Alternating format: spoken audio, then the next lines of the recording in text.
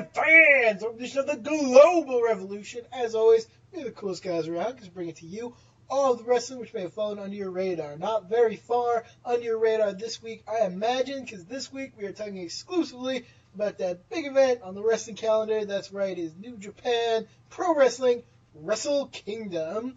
A few weeks ago, this event went down. Probably a lot of you have seen it, but you haven't heard our thoughts on it yet.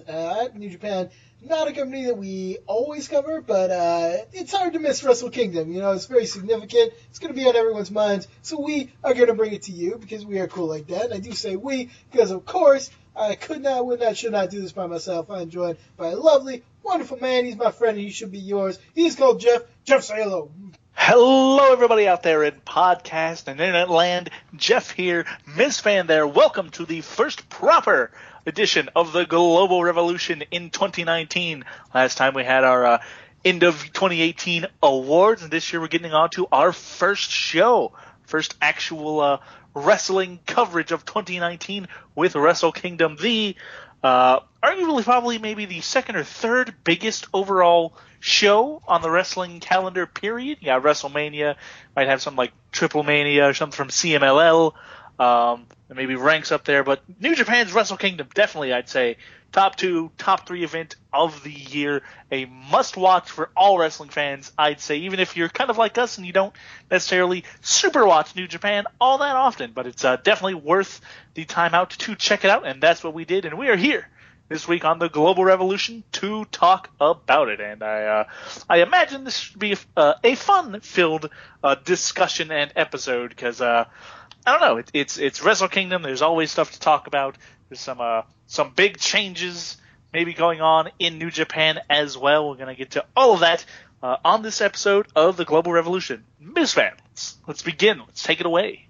All right, let's definitely, absolutely do that. We're going to jump right into the proper card. I didn't watch the 6-man gauntlet, or 3-whatever-man gauntlet. Did you watch it? Yes, it was. I did watch the right, well, Never Open Weight 6-man tag team gauntlet. Multiple teams of 3 people would come out, and they'd wrestle matches, and one would lose, and a new team would come in. We started with, let me remember, the Bullet Club team of Yujiro Takahashi, Hangman Page, and the villain Marty Scurll, taking on the eccentric, esoteric, weird team. I don't know how you want to describe them, but it was Yuji Nagata, David Finlay, and Jeff Cobb. I think representing Taguchi Japan. I don't know, but they wrestled a match. The face team, the not Bullet Club team, won when the Bullet Club team started going through some issues with one another. I think either Page shoved Marty Scurll or Marty Scurll shoved Page. He got rolled up, ended up losing, which allowed the second team to come in, a team that I was kind of thinking was going to win the whole thing, in Hiroki Goto and the best friends of Chucky T and Beretta. They came out and had a fun, long exchange. I think one of the longest of the match between, 2 teams. This Taguchi, I'm assuming, I have no idea. Want to apologize up front because I don't exactly follow New Japan. It's sometimes hard to, recognize who all is in these sort of nebulous New Japan stables sometimes. So I've got no idea. But just when I thought the Chaos Trio was going to win, David Finlay hits another roll-up, and I think it was Chucky T to help his team advance one more time.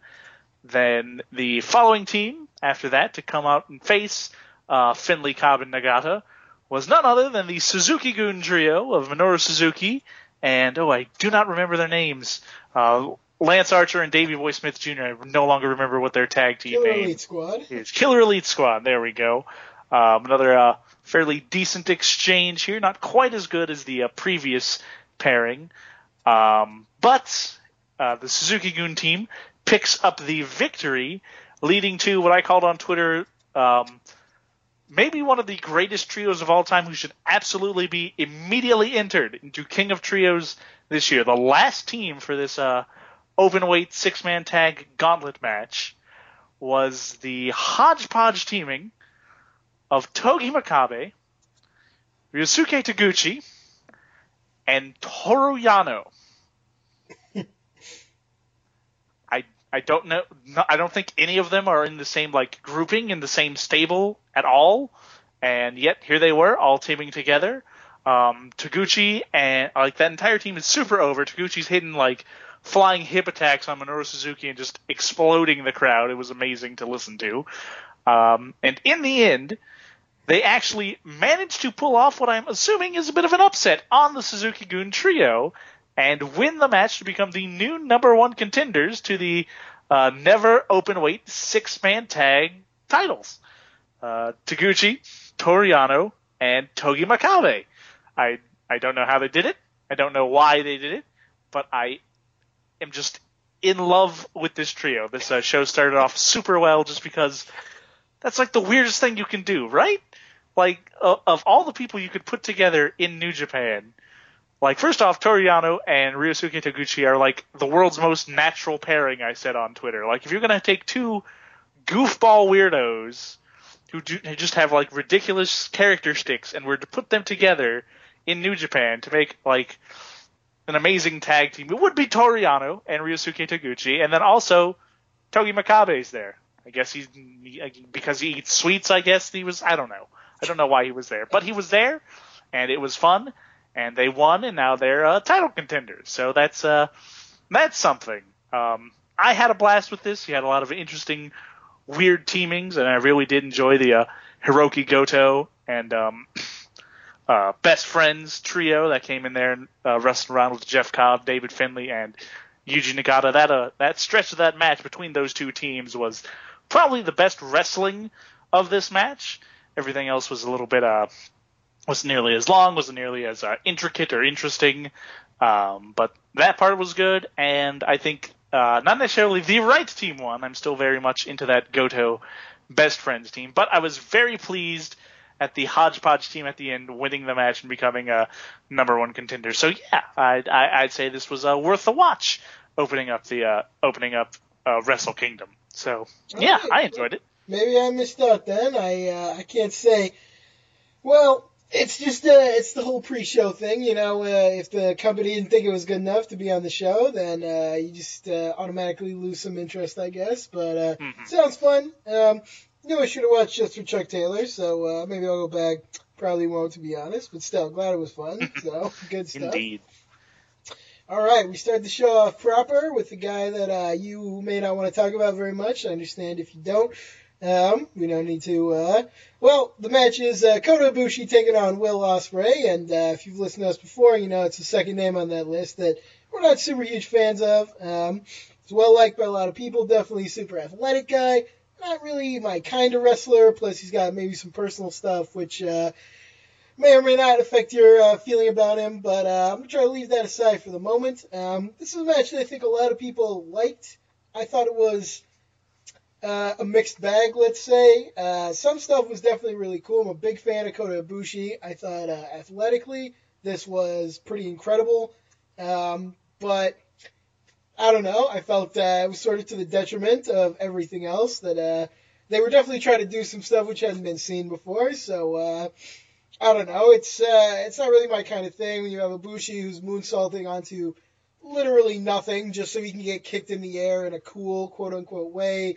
I'm not really into like the melodramatic, weird, like Will Ospreay does a flip and then Kota Ibushi takes like 2 full minutes to turn around in slow motion and like gape at him because he never saw a backflip before. I don't know. Yeah, not really so much for me. I didn't think it was bad, but it definitely had some stuff that was just really, really not for the kind of fan I am right now. So your mileage may definitely vary, but that was my take on it.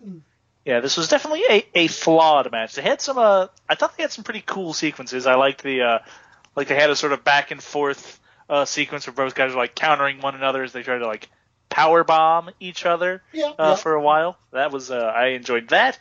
I actually really enjoyed the spot where Ibushi is set up in the Tree of Woe and then Ospreay like gets down to his level and then they start slapping. You know, like I've seen that, seated. I've seen that standing. Seen that with both guys like kneeling and stuff. Haven't really seen it with one guy in the Tree of Woe, so I thought that was a cool little thing. But sure. yeah, that spot you were talking about, the triangle moonsault onto absolutely nothing, so Will Ospreay could kick him in the chest while he was coming down. The spot itself, the actual like thing, is really cool, but like the camera angle it was shot at gave it away that like Ibushi was moonsaulting to the wrong side, or Ospreay was standing on the wrong side. But there was so much like differential in that space that when Ibushi went to the one corner and Ospreay was standing at the other corner, you were like, why? Why would you even? That's ridiculous. That's silly. Yeah, so it seemed like the spot which would have been great in like a multi-man match when you had something to aim for, but yeah, I don't know. It just seemed like they were doing the spot just because it was cool. I don't know. That was my impression. Yeah, big same there for me. Not wasn't my favorite spot, and also apparently I don't know how true this is. It's something a lot of people have said I've seen, but I have no idea what the actual validity of it is. But apparently, Will Ospreay may have actually concussed Kota Ibushi with that hidden blade back elbow thing that he did to basically win the match. So, if that's true, not great, not good, not good at all. So yeah. It seemed like they came out here maybe it was something to prove or something, but I don't know if they proved the right thing exactly. Because like very cool athletically. Yeah, you hit each other very hard. I don't know. Like you said, definitely some flaws. And to be honest, for as much hype as there was around the match, the reaction really didn't seem to live up to that in general. I know some people loved it, but the way people talked about it, it would be like this amazing dream match. But I haven't really seen anyone even talk about it as the best match of the night. So sort of went off the rails, maybe. Yes, indeed. I've certainly seen better Kota Ibushi matches. He tried his heart out in this match, bless him. I've seen better Will Ospreay matches. I'd say about the one thing this match had going for it is that it didn't have any, at least for me, super annoying near falls that should have won the match. It's about the only thing that didn't happen in this match that I could say was a positive. So yeah, mixed bag match, and gonna be honest, for the show in general, I think the whole thing was a bit of a mixed bag. So I guess this is a fitting start to the show, if you want to take it that way.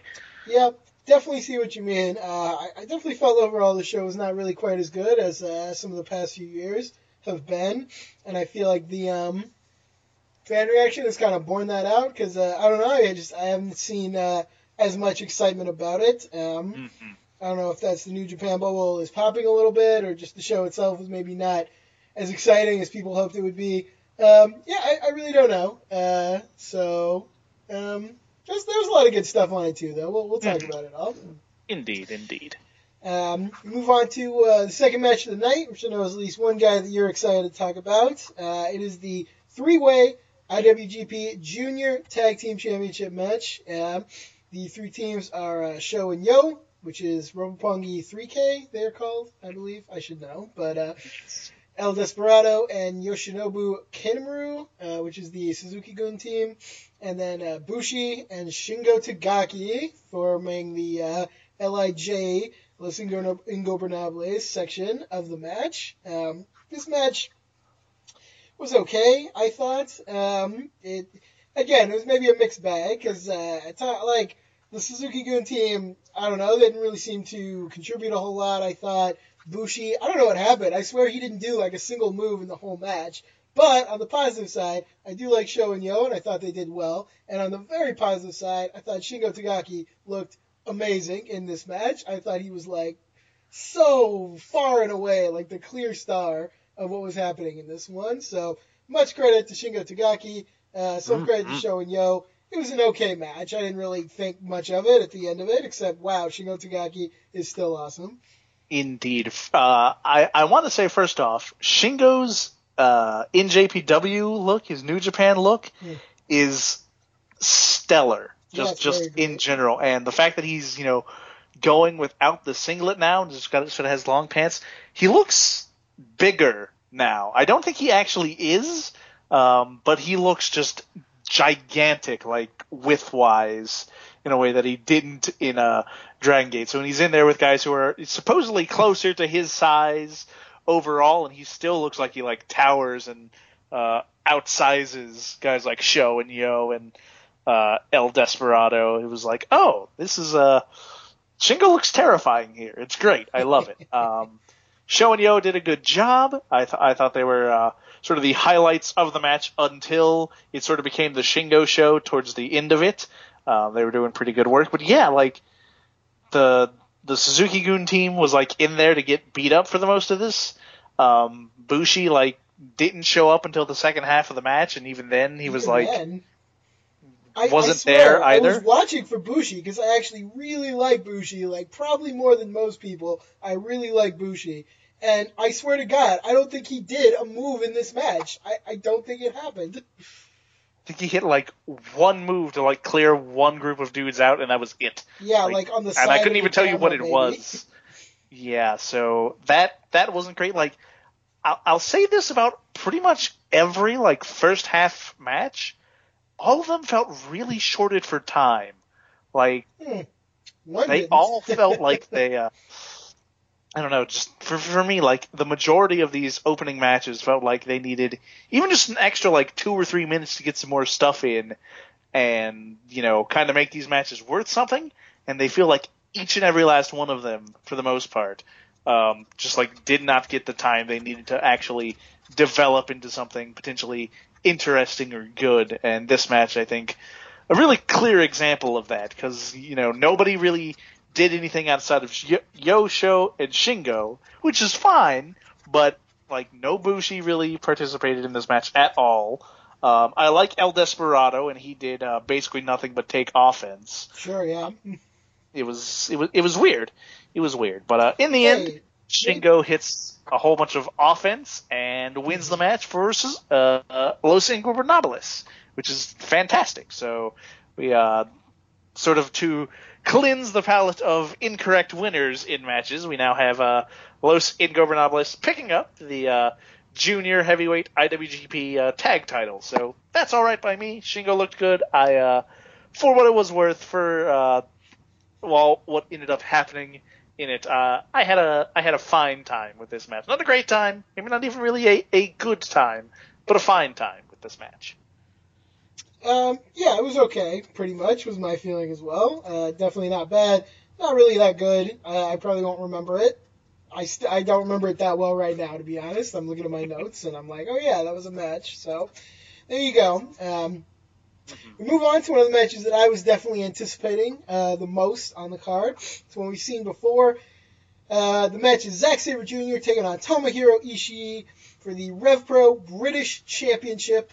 That's pretty cool. I dig seeing the RevPro Championship over here. I dig them featuring it well. I was just saying to Joe Schmo, who I watched the show with, I like so much that they have Zack Sabre Jr. in this featured role, and he's like, he's over and people care about him. And then I think back to a few years ago when they had like Adam Cole over to defend the Ring of Honor Championship in like dead silence as nobody cared about him, Who did he face? Who did he face in that match that we watched at that? He might have. Did he go twice? Because I think he fought O'Reilly once and maybe Jay Lethal once. I don't know. Jay Lethal's another one, yeah, who never got over too much in Japan. But yeah, so just thank God for Sabre. I really dig the Rev Pro relationship. This was a really good match overall, I thought. Like all Sabre Ishii matches, it's never quite as good as it is in my head. I don't know. There's something about it that just doesn't hit that really, really high level that I think this match really could be at. But it's still a really good match. Like, it's really hard to go wrong with these guys. I'd say it's one of the better matches on the card, in my opinion, or at least for the kind of style of wrestling that I like. Yes, indeed. Definitely share pretty much all those sentiments. It was a good match, maybe even a great match, but it wasn't quite as, like, next level as you kind of expect from both Sabre and Ishii individually. I don't know if they don't have... I mean, I feel like they've got, like, charisma and chemistry together. I don't know what it is. I don't know what it is that quite prevents them from sort of breaking that glass ceiling of greatness. But the match itself, still really good.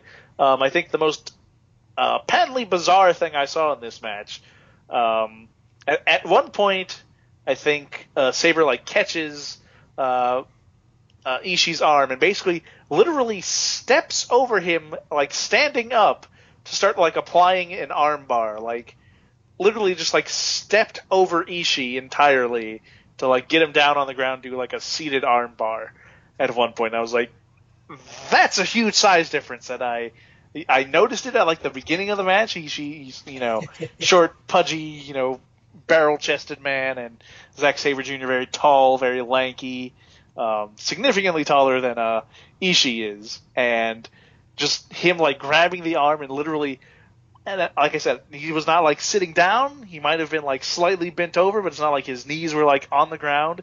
And Sabre just like literally stepped over him and started applying a submission hold. It was cool, but I was also baffled. Like, oh my god, really? Did I see what I think I saw? I think I did. It was weird. In general, though, like, I think Sabre's at the top of his game here. He's doing some really cool stuff. He's working the right smashing arm of Ishii and then baiting him into stuff. And every time it looked like Ishii was, taking some shots and starting to build up that strong style sort of feeling for him, every time he would then proceed to try to do a big shot, basically, Sabre had a counter for it, which was really cool. This was a solid match, really good match, I thought. In the end, Sabre ends up picking up the victory, utilizing the Manji Gatame, the octopus stretch, before clasping both arms and submitting out Tomohiro Ishii to win that British heavyweight championship of Rev Pro. So that was cool. Enjoyed this match.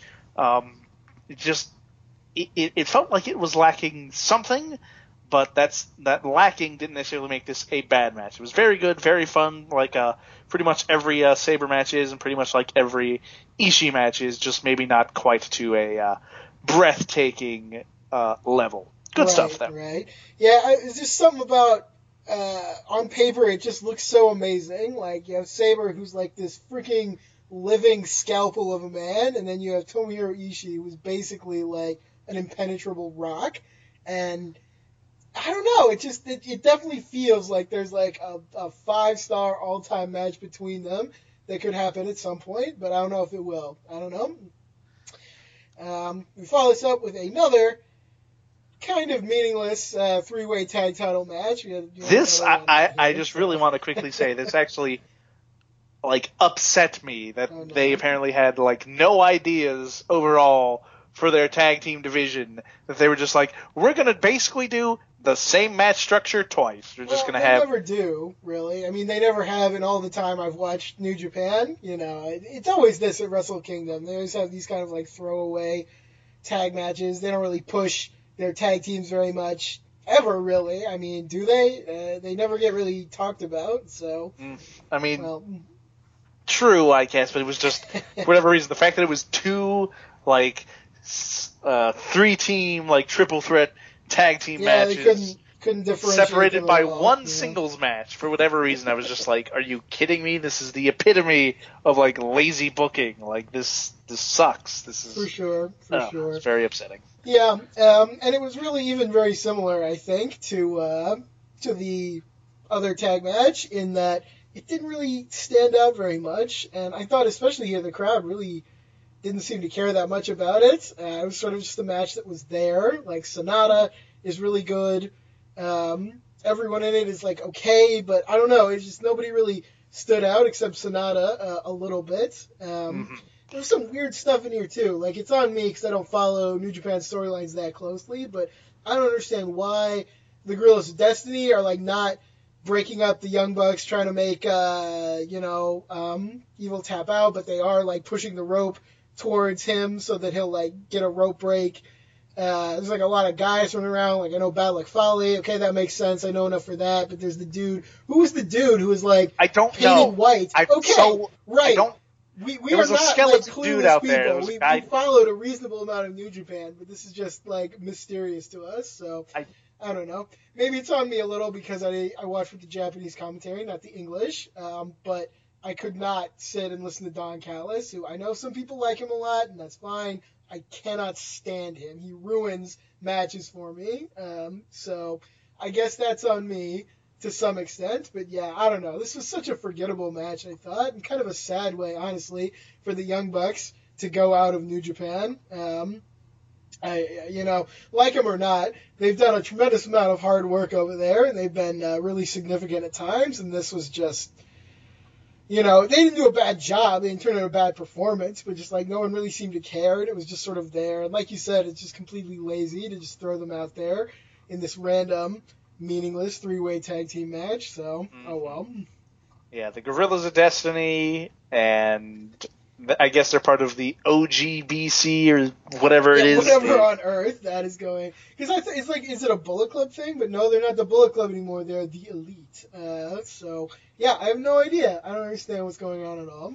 Yeah, I don't follow New Japan enough, specifically because, I'm not a big Bullet Club person at all, as anybody will probably be able to tell you. Right. So I vaguely know what's going on in this storyline, and I kind of dug them allowing the Bucks to try to get the submission win, only to come around and then push the ropes towards them. It was weird, but I don't know. That okay. It's kind of like we're gonna try to be sneaky backstabbers here, and then it didn't pan out for them. So I guess it was ultimately meaningless, but I appreciated what they were trying to do, I guess. Then it was weird and also awesome, I guess, when Sonata started just doing planches like endlessly on everyone. That was cool. That was probably the only thing I'll remember from this match. I dug that. I really appreciated the Los Ingobernables team winning here. Also a good victory for them. I'll say, in both of these tag matches, I really strongly felt the right team won, so at least they have that going for them. Indeed. Smart booking decision on that front. Evil and Sonata win to pick up the IWGP Heavyweight Tag Team Championships, and that in and of itself was good enough for me. The rest of this match was existent. That's about the only thing I can really say for it, is that it happened, and I watched it visually. I took it in. I didn't retain much, but I took it in, and the right team won. So that's fine, I guess. It good happened, so. It certainly happened, and good on Los Ingobernables. I still think New Japan maybe made a slight mistake in not capitalizing on Naito the way they should have. They kind of were for a while, and then it felt like they kind of dropped off and kind of dropped the ball with him. But at least Los Ingobernables de Japón are still very over. Pretty much everyone in that stable I really enjoy as wrestlers, and they're still picking up accolades. So you know what? That's good. That's I think a positive sign for the group, that they at least still have a lot of fans and at least a little bit of faith from the New Japan whoever's in charge. So that's good. Yep, for sure. Cool. We move on to the next match, which is Cody Rhodes taking on Juice Robinson for the IWGP United States Championship. This match. Oh boy, alright, okay. I don't actually know what you mean by that, so I'll just say you were not a fan of this match, I take it? Not a fan of this match. Not a fan. I'm actually surprised. This match definitely seems to be most people's pick for Worst of the Night. Maybe you can tell me why, because I don't know. It wasn't a great match, but it was a fine match, I thought. Like, I enjoyed it. I like Cody. I like Brandy. I like their act together. I still don't really get Juice Robinson. Like, he's supposed to be really good now. I don't know. He seems just kind of there. I don't know. But I don't know. I didn't really have a problem with this match. So what's the issue? Tell me about it. See, you said you like Cody. Yep. You like Brandy, and you like their work together. Do? I do not. I do not like Cody. I do not like Brandy, and I really didn't like them essentially repeating spots from the Nick Aldis match from All In a few months back, and doing the, I'm going to run interference, and, I'm going to cover my man before he gets splashed on from the top rope. And it just, to me, it made the match a little bit unbearable. Just a little bit like, I've already seen this. This isn't inventive. I didn't really super enjoy it the first time until Nick Aldis crushed everyone in what I thought was a interesting spot here. It's just, I don't know. This was not particularly great for me. I'm not a big Cody fan in general. I don't hate him. He's not like the worst wrestler ever, but I'm never like, there's rarely a time where I'll see a Cody Rhodes match and be like, oh boy, Cody's in this match. I really got to watch him. I'm like, okay, Cody's here. This will be all right. I guess I can at least watch it and know it won't be like a god awful match, but it'll be a match. It'll exist. I don't know. This was not my cup of tea, specifically for all the Brandy interference, and especially the lay down, please don't dive on Cody spot was just, seen it before, wasn't super keen on it then, I don't recall, not super keen on it now, and even if I was keen on it then, I don't know, I've already seen it. You already did it. You don't need to do it again. This was just not, overall, just super great. I didn't think the action in the match in and of itself was particularly noteworthy either. I don't know. This was I thought a fairly mediocre match, made worse with the involvement of Brandy and sort of just repeating what they did at All In. So yeah, this was not my favorite match on the night. Not at all. Well, I have two thoughts on that. One, I don't know, I get what you're saying, and I sort of had the same thought, that it was a spot I'd seen before, but I kind of expect spots to get repeated in wrestling. I mean, it's kind of the nature of the beast. You're going to see similar spots from similar people. It's kind of just part and parcel to the act of wrestling, sort of signature stuff. So, well, yes, I mean, I understand that there's going to be signature moves, signature sequences that people do, but this one in particular does not feel like something they need to be repeating on a sort of.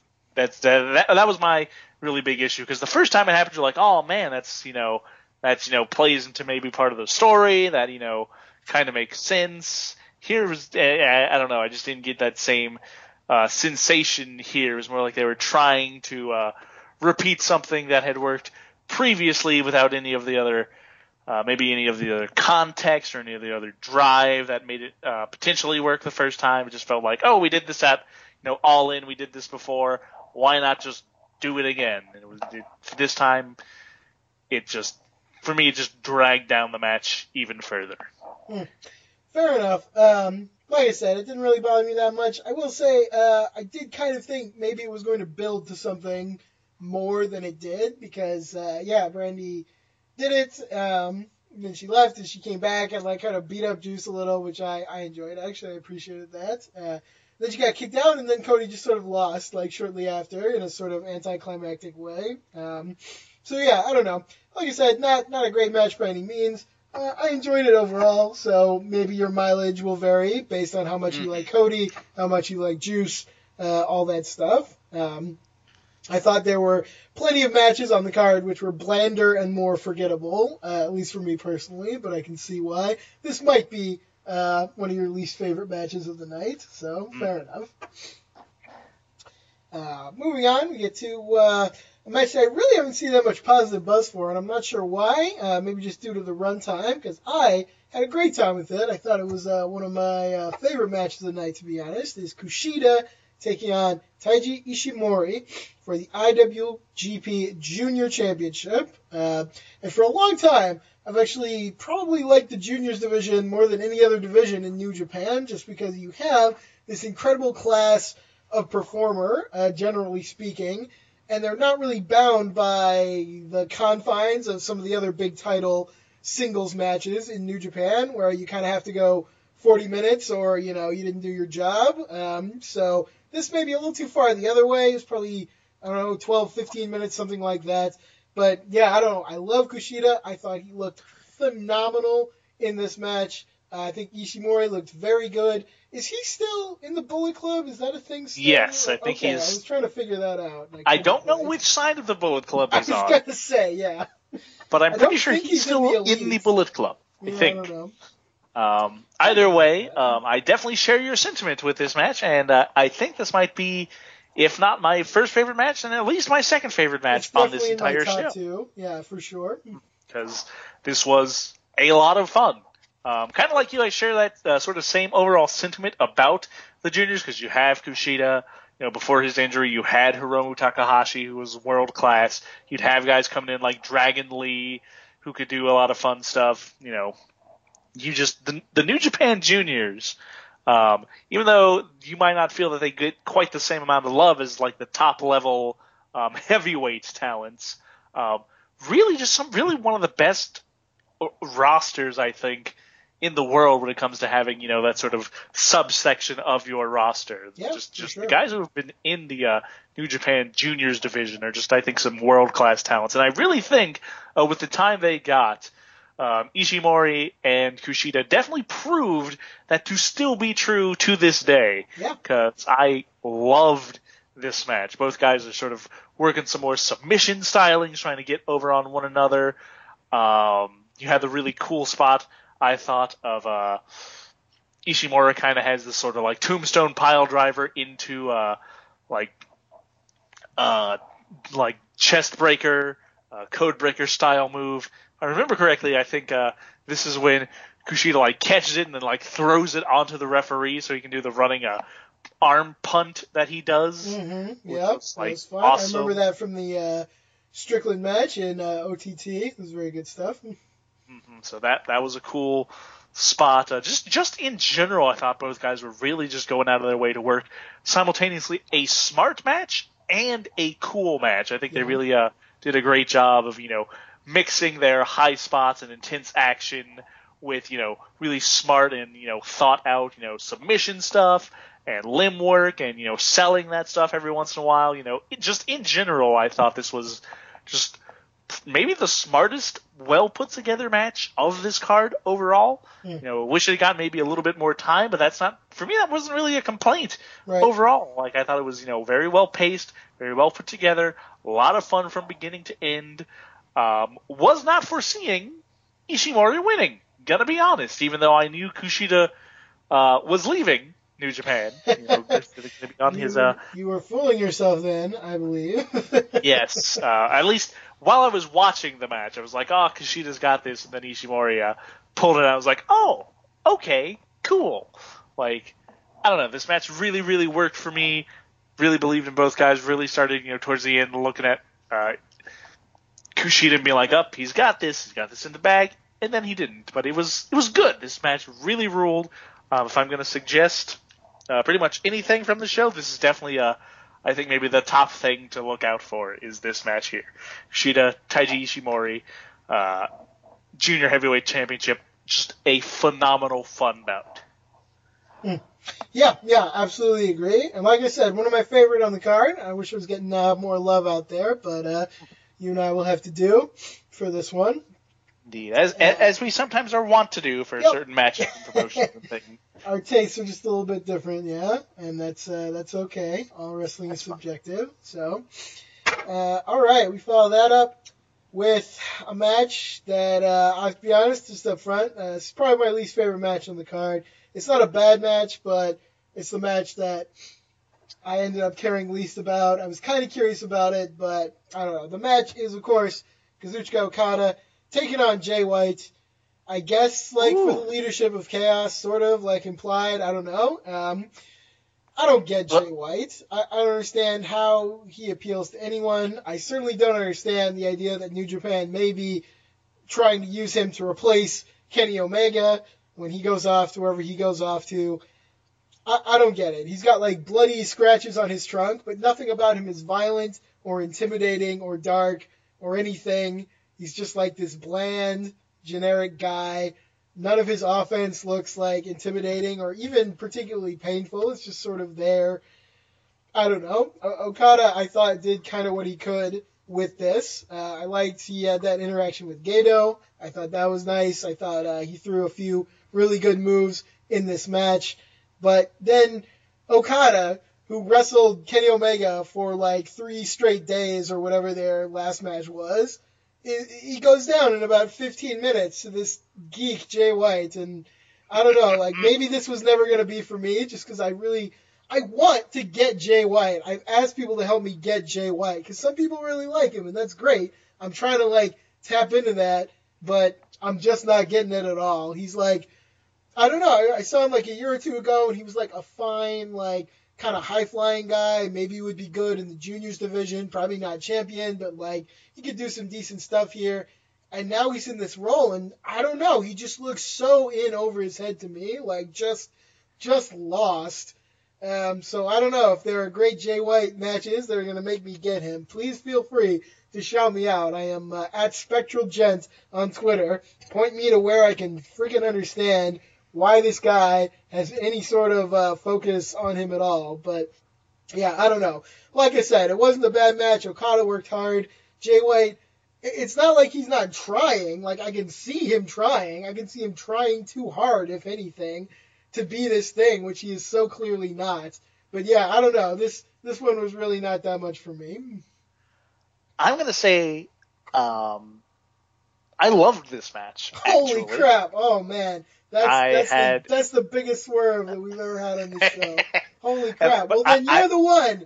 You can tell me what the heck is happening. Here's the thing. I can't tell you anything about Jay White because right. like this match happened, and for me, this was the Okada show. Okay, you know what? I'll accept that because I did think Okada did a really good job. I thought Okada. Okay, first off, Okada comes out. He's got his money back. He's got his blonde hair. He's no longer, the red hair with the balloon. He's all back. The right trunks, not the long pants. Yeah. Yes, and he takes his big robe off, and he's still got like a big thing on. He takes that off, and he's got the short boys. He's no longer got the long boys. Long boys are gone. He's got his short tights back. He's got the thighs out. He's looking good. The fans, to me, that's what really made this match. The fans were hot. Fans were hot. Can't argue with that. And Okada, I don't know. To me, this match, of all the things it did, to me, this match solidified, beyond question, beyond doubt, Okada as like the face of New Japan going forward. That was probably already the case, but like he comes back, he's embracing the Rainmaker gimmick again, and the fans are just eating it up. At one point, he's got Jay White on the outside, and Gato tries to like fight him off and stop him, and he just turns around, he's just like staring at him. He throws him into over the barricade into where Jay White is, starts clapping, gets the fans clapping along, and does the huge, like, run across the ring and then leap over the barricade to splash onto both of those guys before, like, celebrating with the fans. That was the match, or the moment of this match for me. It was that incredible, like, just sequence there where the fans just exploded for Okada. To me, that's what this match was all about. Okada was like in the groove, doing his thing, like performing super admirably, carrying Jay White, I'd say, because I'm very much there with you. I thought he looked better in this match, but that was more because like him and Okada were going back and forth on like setting up the Switchblade move and then setting up the Rainmaker and just back and forth countering towards the end of this match, which I really enjoyed, but I don't know. I'm very much like you, where I don't really get Jay White. Everybody loses their marbles about how good he is and how cool he is and how the Switchblade character works, and it doesn't. It doesn't. I don't get it. I will say, I think if I remember my New Japan stuff correctly, I think both Gato and Jay White have officially left Chaos, and I think they're associated with the Bullet Club OG, the BC OGs, if I remember correctly. That's a very weak association. I agree, but I think that's, if I remember the gifs and the videos and the understanding correctly, I think that is what has gone down. So not necessarily a match for the control of Chaos, but definitely a match where some Chaos guys turned on Okada and he's trying to get revenge on them.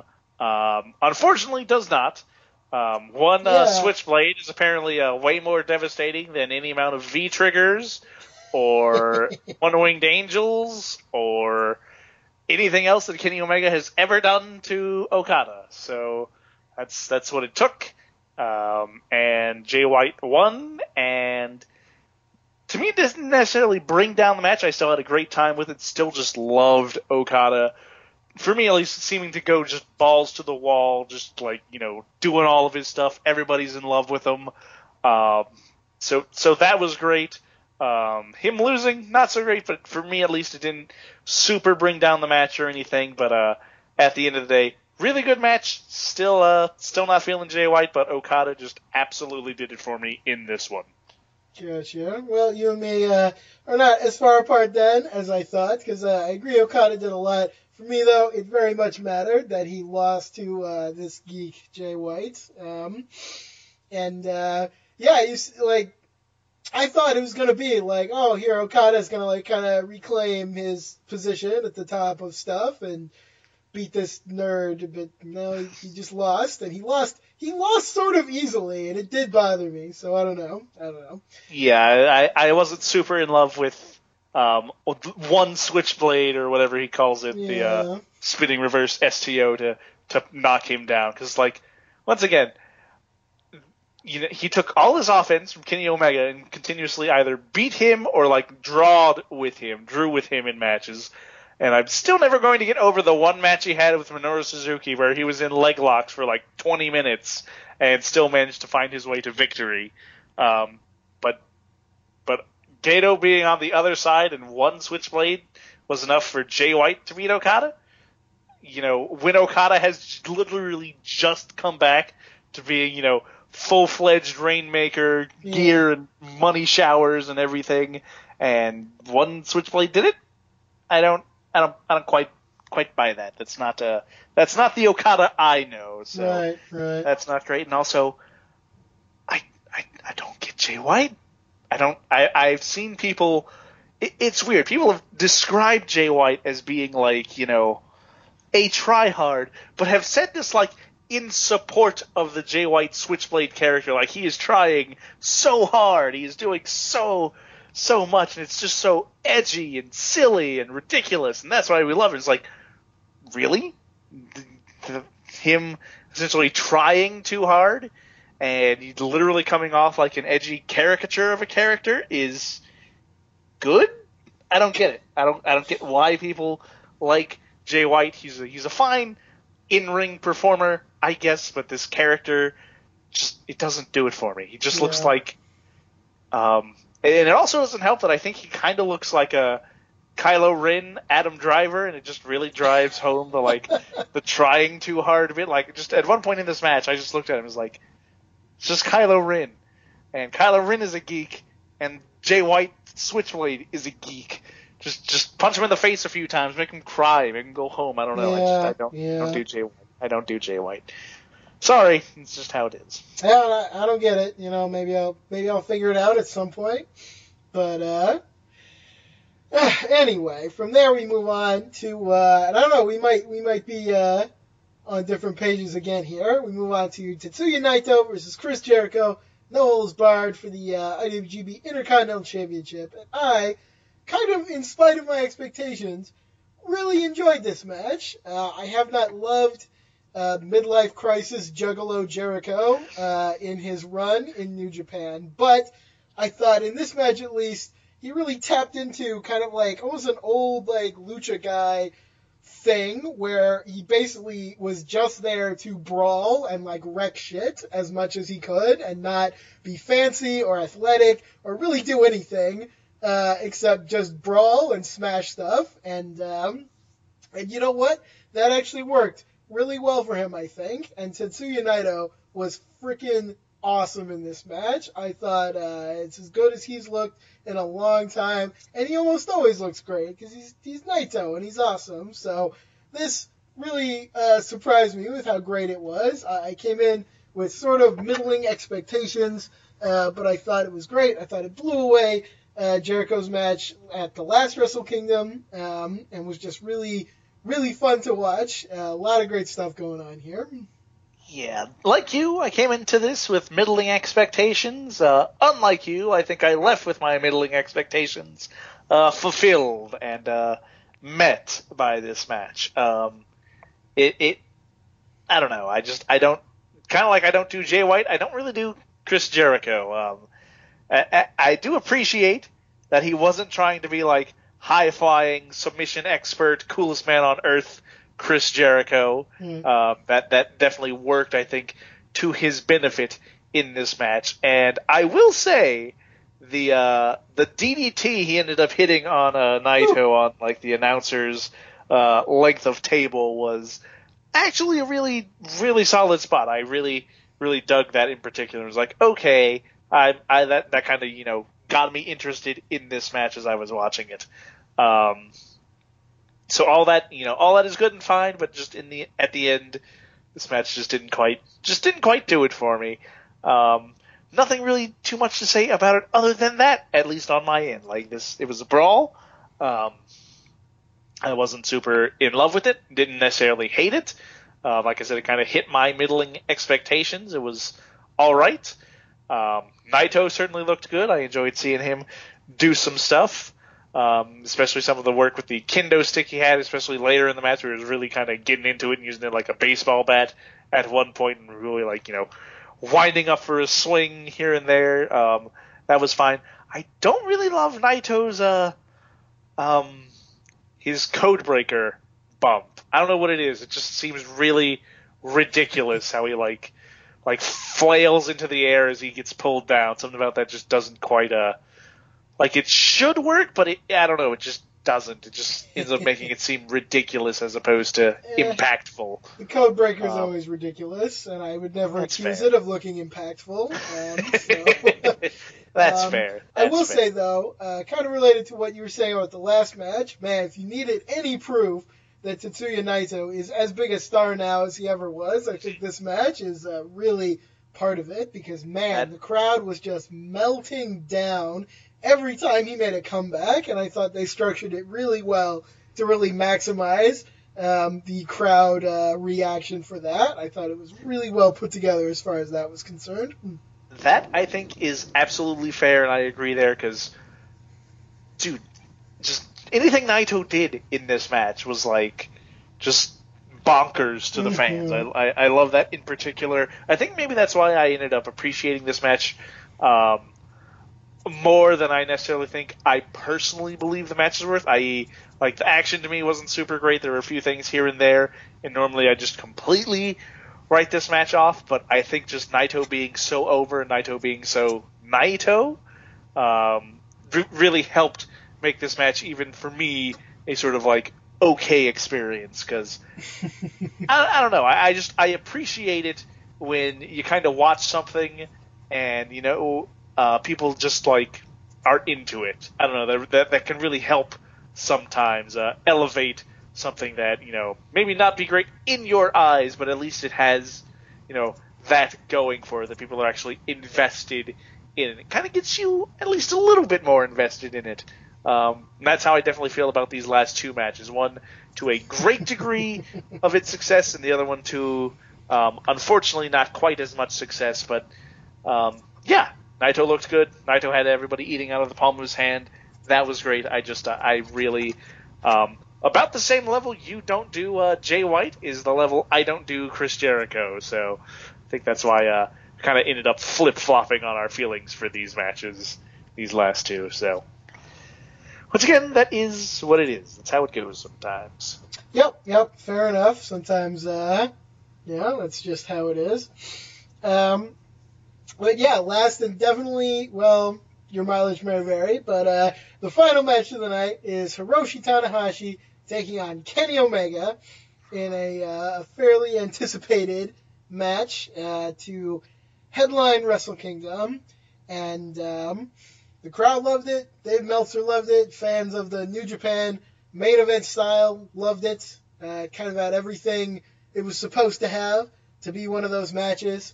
Personally, I thought it dragged very, very, very, very, very, very, very, very, very, very, very, very much. It was about 40 minutes long, which was about double the length, I think, that I would have preferred it to be. And I don't know, Tanahashi, he impressed me a lot in the G1 Climax. I remember surprising you with how much I liked that match, and I really do think he was a big part of what made that work.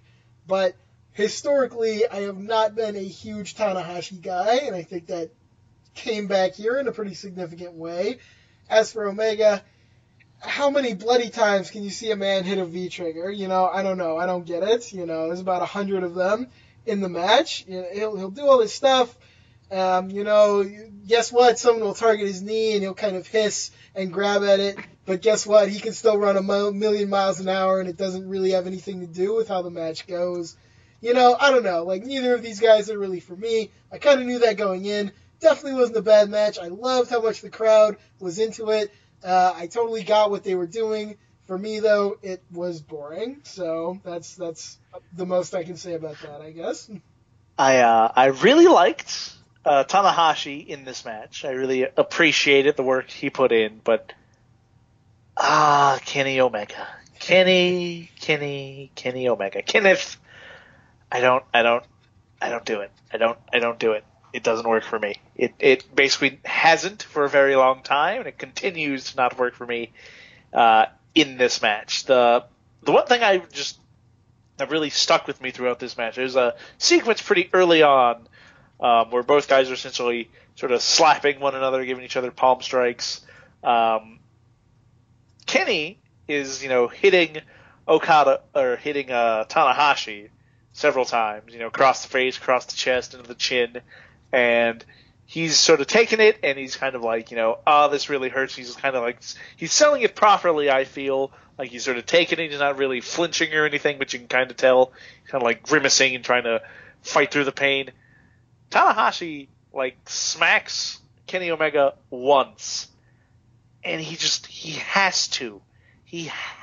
It's like a compulsion for him. He has to, flail. He has to act like it's the hardest shot he's ever taken. He's got to, I don't know, I think that's the big thing that bothers me about Kenny Omega, is that everything he does has to be so overwrought, so overly dramatic. Every shot he takes, every, bump that happens, every time, every shot he takes, every move he makes has just got to be sold like it's like the gnarliest thing that's ever happened. It's like, dude, calm down. Take a breath. Take a deep breath. Relax. To that point, yeah. I've read, I've never really understood this, but I've read it more than once. A lot of people have criticized Mike Quackenbush over the years for having over-the-top facial expressions in the ring, for being maybe a little ridiculous. I don't really see him that way, but okay, sure. If that's not your deal, that's fine. Kenny Omega is the king of that. Face that is just ludicrous at all times, and I don't understand. I guess it does. I don't know. I don't get it. It's really over the top. And if you're fine with that, then you're fine with that. But then don't turn around and put that on my Quackenbush, So, all right, I just had to say that. There are definitely people, I think Quackenbush does it sometimes. Ilya Dragunov's a big guy who does that as well. He's got a little goofy face too. But it kind of, I don't know, for me it works for him because he's just so authentically, energetic and loony. I don't know. To me, that's more endearing. So yeah, it's a different feeling to me, for sure. Yes, they're just, for some reason, there are some people who kind of have those overly, ridiculous faces. I think Edge kind of had the same thing as well. Yeah. Oh yeah. Sometimes, for some guys, that really works. I don't know if it's, what else they do with their character, what else they do with their wrestling style, what else they do when they sort of hold themselves and conduct themselves in the ring. That really makes it work. Those guys, they can have the really over-the-top facial expressions and the really over-the-top reaction to things, and it works. And for Kenny Omega, for me personally, it doesn't. Right, it does the opposite. It makes everything so much hokier, so much cornier, so much just worse in general. And I think he's, the moves, he's an athletic dude. The moves he does are fine. I like, the setup for a lot of his stuff. But I don't know. He's just, like I said, he's just so very over dramatic. And this match was, more of the same of that. I think the one thing I really ended up liking from this match, and I don't necessarily know how much I liked it, but when Tanahashi does the moonsault or the high fly flow to the outside and just crushes that table, I was just like, oh snap, that's big, that's a thing, that's cool. I'm down for that. And literally nothing else in this match really made that big of a dent on me. Okada got his knee worked over, like you said, and it affected nothing because he still hit V-triggers and still ran 1,000,000 miles an hour. At least Tanahashi was at least both guys, I should say, super over, super hot with the crowd. Anytime they basically did anything, they were getting reactions. I think one of the things that actually worked against this match for me was at one point both of them basically start trading each other's moves. Okada did Omega, I should say. Did Sling Blade. I forgot because I forgot so much about this match. Kenny Omega hits the high five flow on Hiroshi Tanahashi, and he kicks out at one. So I guess the high five flow sucks. You made your own move. See, I had the opposite. For me, that actually super worked for me. He hits the Sling Blade, he hits the high fly flow, and he pisses Tanahashi off doing that. That he kicks out at one, and he's just he's standing up, he's hulking up, and the fans are losing it, and it's just oh, you made a really bad mistake, Kenny Omega. You hit the high fly flow on the high fly flow dude, and he hates it. He is so mad. I think he immediately got V-triggered afterwards, so it didn't really lead to a big blow up spot where he just lays into Omega, which I think would have been significantly better, because then it would have been, that point I think would have gotten home a lot better had that had gone that way. But instead, Kenny Omega knees him, and the action has to stop while both of them recover, I guess. But that spot I was fine with. But the thing that bothered me specifically was I'm pretty sure in the last few matches there were a couple of other spot stealing, I'm gonna do your move on you sort of spots. I know Naito hit the code breaker on Jericho. There was some tombstone pile driver stuff in the previous match with Jay White and Okada. So I don't know. For me, it just felt I've literally seen at least some small sort of samples of that in these previous matches, and we're still going to also do spot stealing stuff in this match as well. I don't know. That didn't quite super sit great with me. It's Kenny Omega being overdramatic. It's Tanahashi, who also has, I think, a tendency to be a bit overdramatic as well. This one didn't. I enjoyed it for what it was, and once again, I think this is one of those matches where the crowd helped in that regard. But I will not be writing home about this match. I will not be telling everybody to go watch this. This is so great. It's so good. It's 5-star classic, 7-star classic, 8-star classic, whatever that's fucking worth to you. But this was. It existed. Kenny Omega, not my cup of tea. Tanahashi picks up the victory here, thankfully. Thank goodness. Thank God. It was the main event of Wrestle Kingdom. And if you know anything about New Japan and New Japan stylings, you're probably at least 95% of the way there in terms of what you predict and think this match is going to be. Because it certainly was. Yep. Certainly was that. Yep, it was indeed. And that wraps up Wrestle Kingdom, which I agree was kind of a mixed bag of a show for us. Different mix, apparently. A little more dissension between us than usual, but still, it was good stuff overall. The parts I liked quite a lot. And if you're big into New Japan, then it's gonna be for you probably. Mm-hmm. I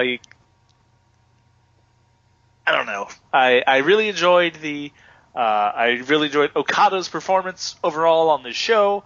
I enjoyed the Kushida Ishimori match significantly. That match ruled.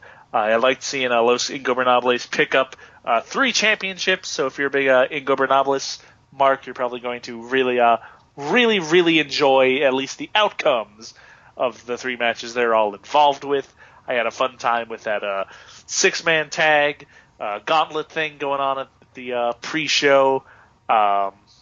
This was the things that I liked. I can at least very significantly and solidly say I enjoyed the things that happened. It's not like I have to sort of struggle to get there and be like, this was good or this was passable. No, there was some good outcomes in matches, and there were just a couple of matches that really just tickled me in the proper ways. Unfortunately, the ones that didn't were either middling at best or forgettable entirely at worst. which for me happened with those specifically those two tag matches and the Jay White, or not the Jay White match, the Juice Robinson Cody Rhodes match was just, I don't know, other than some of the stuff with Brandy Rhodes, just kind of disappeared into the aether for me. So I enjoyed the it. good stuff, the stuff that I liked, I thought was really solid, really good, definitely worth writing home about. The stuff that didn't was just existent, and it was there, and that's what Wrestle Kingdom was. Yeah, it's just, I don't know. You folks listening at home know we're not really big New Japan guys or anything, but what they do deliver can sometimes be good, and what they do deliver can sometimes be not so good. And I think this show, this Wrestle Kingdom, this version of it, Wrestle Kingdom 13, was just a big demonstration of that overall. For sure. All right, that brings us to a close here. Anything else that you want to talk about before we call it a day here? I will say I've been following the WXW Twitter. I think by the time this episode of the Global Revolution goes up, Back to the Roots, I think, should be up for viewing on WXW Live. So that'll be really cool to check out. Once again, that's the show with the two Kageschlacht cage matches, Rise versus Rise and Dragunov versus Andy. So that'll definitely be something I personally want to look forward to as soon as possible. You still have, I think the big thing everybody's waiting on now is potentially more AEW, All Elite Wrestling roster signings. I think Kenny Omega's contract is up at the end of the month, which I think is what everybody's kind of waiting for to see how that situation plays out. Sure. Yep. For everything. So the 31st, I believe. Yeah. So keep on the lookout for that, because I think that's going to, depending on where Kenny Omega goes, if he re-signs with New Japan, if he goes to AEW, if he does do the WWE thing, I don't really expect him to, but he could. That's either way. I think no matter what he does, that's going to be a big news story to be on the lookout for. So be paying attention to that if you want to follow that. And yeah, it's a new year. We started off with Wrestle Kingdom, and now we just have the rest of 2019 to look forward to. And I expect it to be a really solid, good, fun, exciting year of pro wrestling. So hopefully you will join us on this journey to check out the year of pro wrestling that is to come. Yep. It's going to be a lot of great stuff, so please stay tuned. If you ever want to give us a shout out, as I mentioned, we are on Twitter. I'm at Spectral Gent. He is at Big Def Energy, BIGDEF Energy. Also, check out the other great programs on LOP Radio and LordsOfPain.net and LOPforums.com for a lot of great written material. That's LOPforums.com. Hope you will check it out. Join the conversation. Got a lot of great stuff going on there right now. I think that is everything. So we'll be back next week with more wrestling, which may have fallen under your radar. Until then, thank you for listening. We have been the Global Revolution. See ya.